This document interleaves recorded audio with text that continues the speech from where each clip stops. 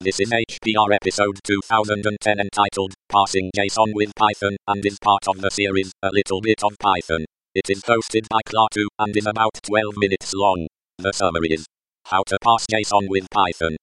This episode of HPR is brought to you by anhonesthost.com.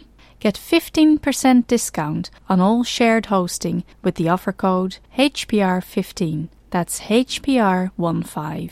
Better web hosting that's honest and fair at anhonesthost.com.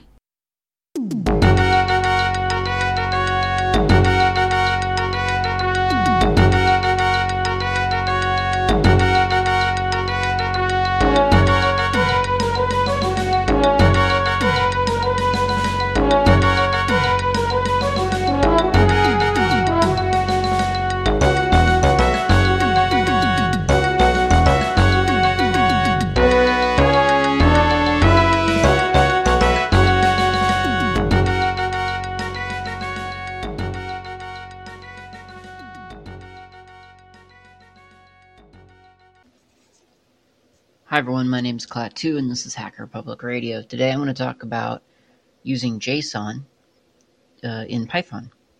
So JSON, of course, is a pretty popular way of storing data these days.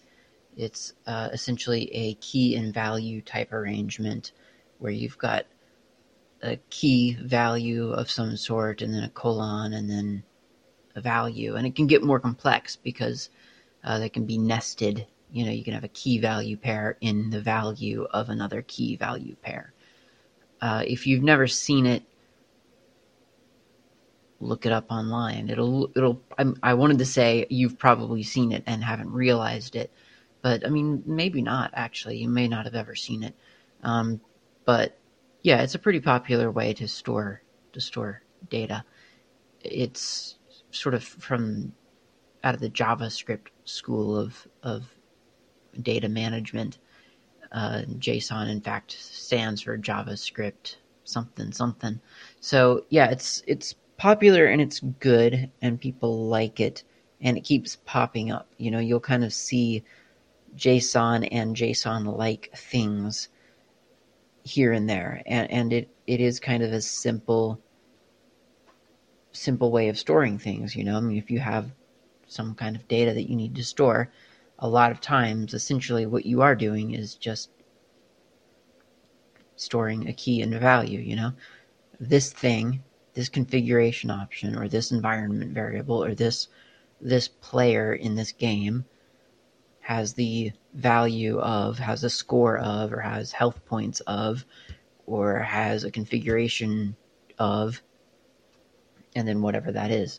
So it's kind of like, I kind of feel like it's one of the most basic possible ways of structuring this kind of information, which is quite nice.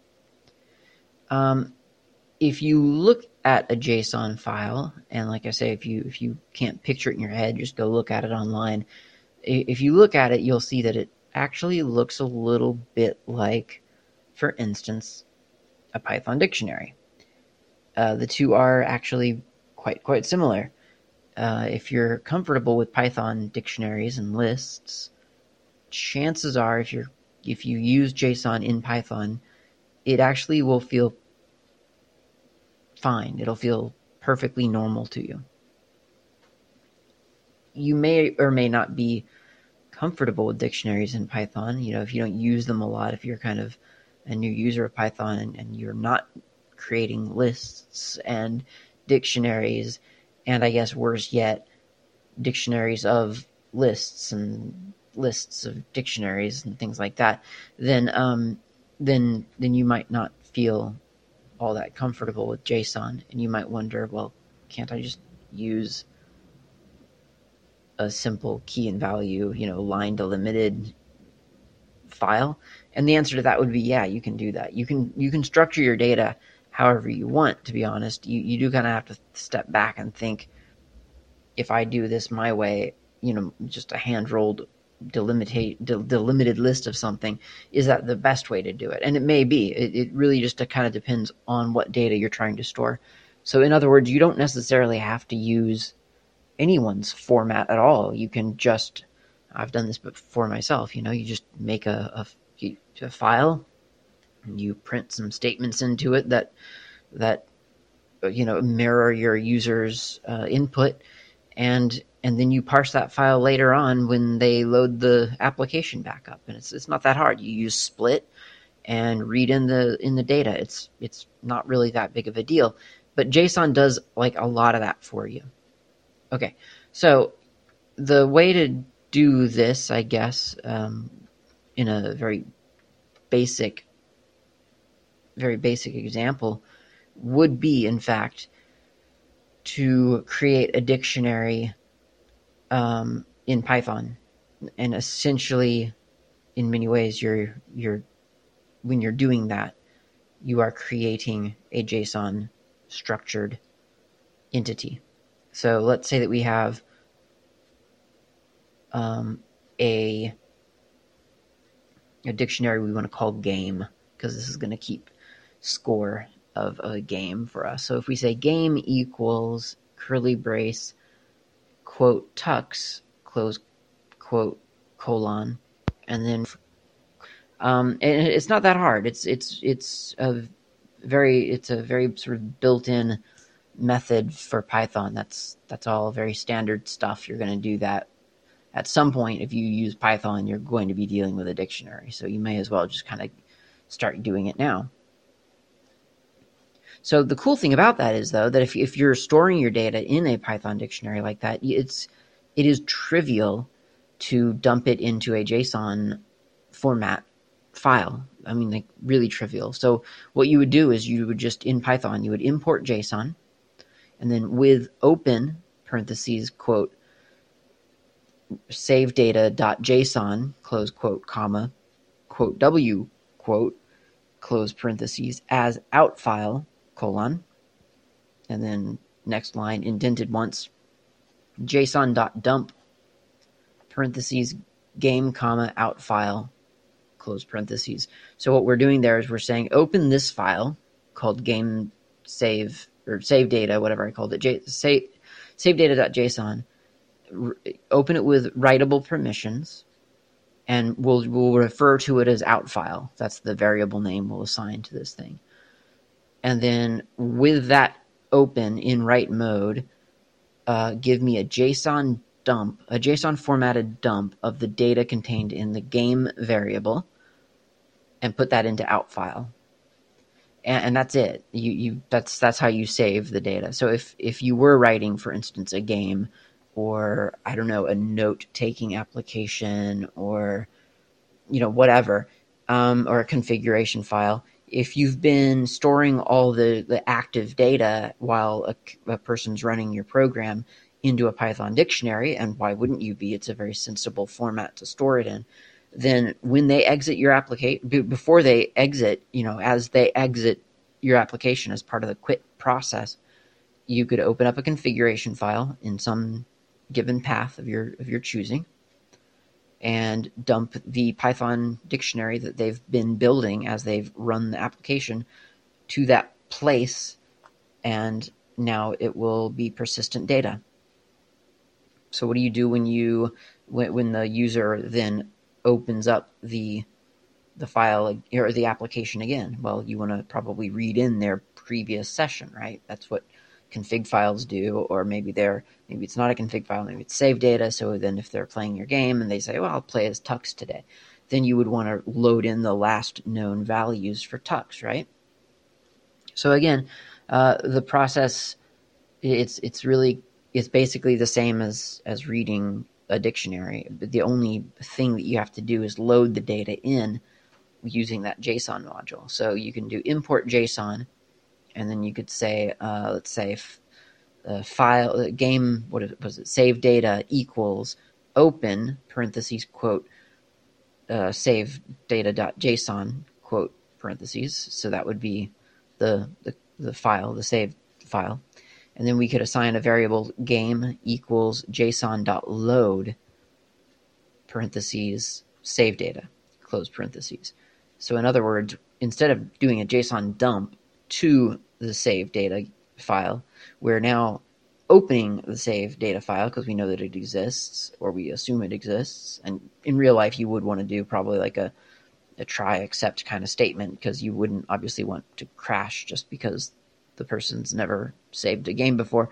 But anyway, we're opening that file and we're loading it into the variable called game.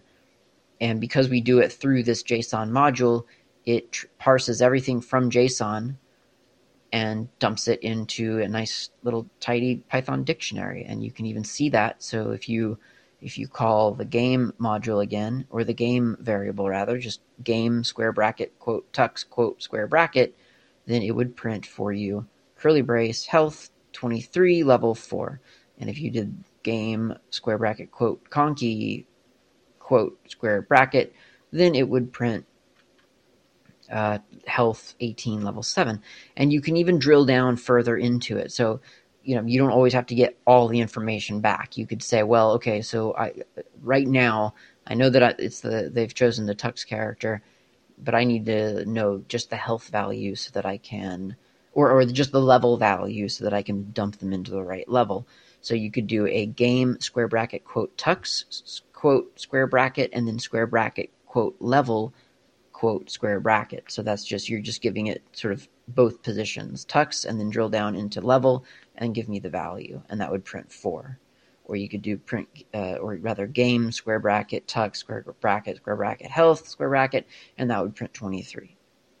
Or you could do game konqi health, and that would give you 7 or whatever it was, 18, and then the level would be 7. So you can just, it's a dictionary. You can sort of target what you need to know in square bracket with quotes around the key that you want to look up, even if it's a key within the value of the previous key. Eventually you'll want to close that file too. You would want to save data.close parentheses once you've got all that data and loaded it into your environment. And then of course at the end of that session you would want to reopen that file and dump your new information into it. It's pretty simple, to be honest. There are other modules out there that do fancier things with JSON data in Python. I heard actually really recently that someone was really annoyed with how Python works with JSON data. I've not really done a whole lot with JSON outside of Python, so I don't know what I'm missing. I find it very easy, to be honest. So, but then again, all I do really is read and write. I don't do a whole lot of fancy things with it. So it may get more complex the more complex things that you try to do with it, and it might start to kind of show some of its inconveniences. But either way, if you're looking to do quick data storage from a Python application that you're working on, JSON is not the worst way to go. It's pretty simple. It feels very native since it's so close to a Python dictionary anyway. And yeah, you should try it out if you're looking for a solution for that. Thanks for listening to this episode of Hacker Public Radio. This has been Klaatu, and I will see you next time.